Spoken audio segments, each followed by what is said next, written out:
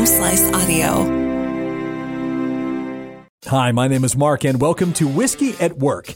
I call it that because I have another job, one I'm supposed to be doing right now.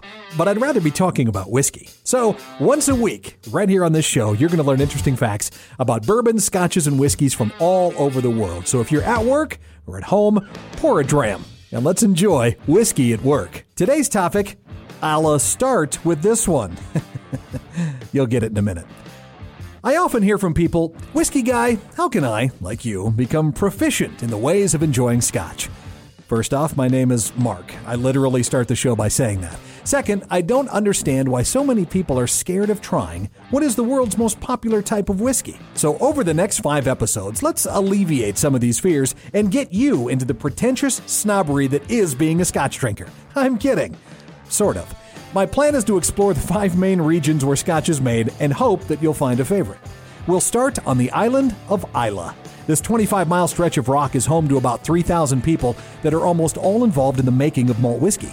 From growing the barley to giving tours of the distilleries, the residents of Islay are experts. Its most notable whiskeys include Laphroaig, Lagavulin, Bowmore, and Bruichladdich, the latter of which I just love to say. But I think that these scotches are what frighten most people away from the drink, so don't start here.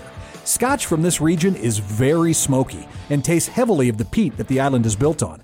They can almost have a medicinal taste. They're not for the beginner, but once you work your way up to these, they will most certainly become one of your favorites. And who doesn't want to say that they have something in common with the iconic Ron Swanson? His favorite drink is the 16-year-old Lagavulin. Gin and tonic, please. Belay that order, Dana. Lagavulin neat. Clear alcohols are for rich women on diets. Next week, we'll cover the region that once declared itself the whiskey capital of the world, but is now down to only 3 distilleries. The region of Campbelltown. Thanks to Leslie Hopton for editing and punctuation correction for this episode. Until next time, Sláinte mhath.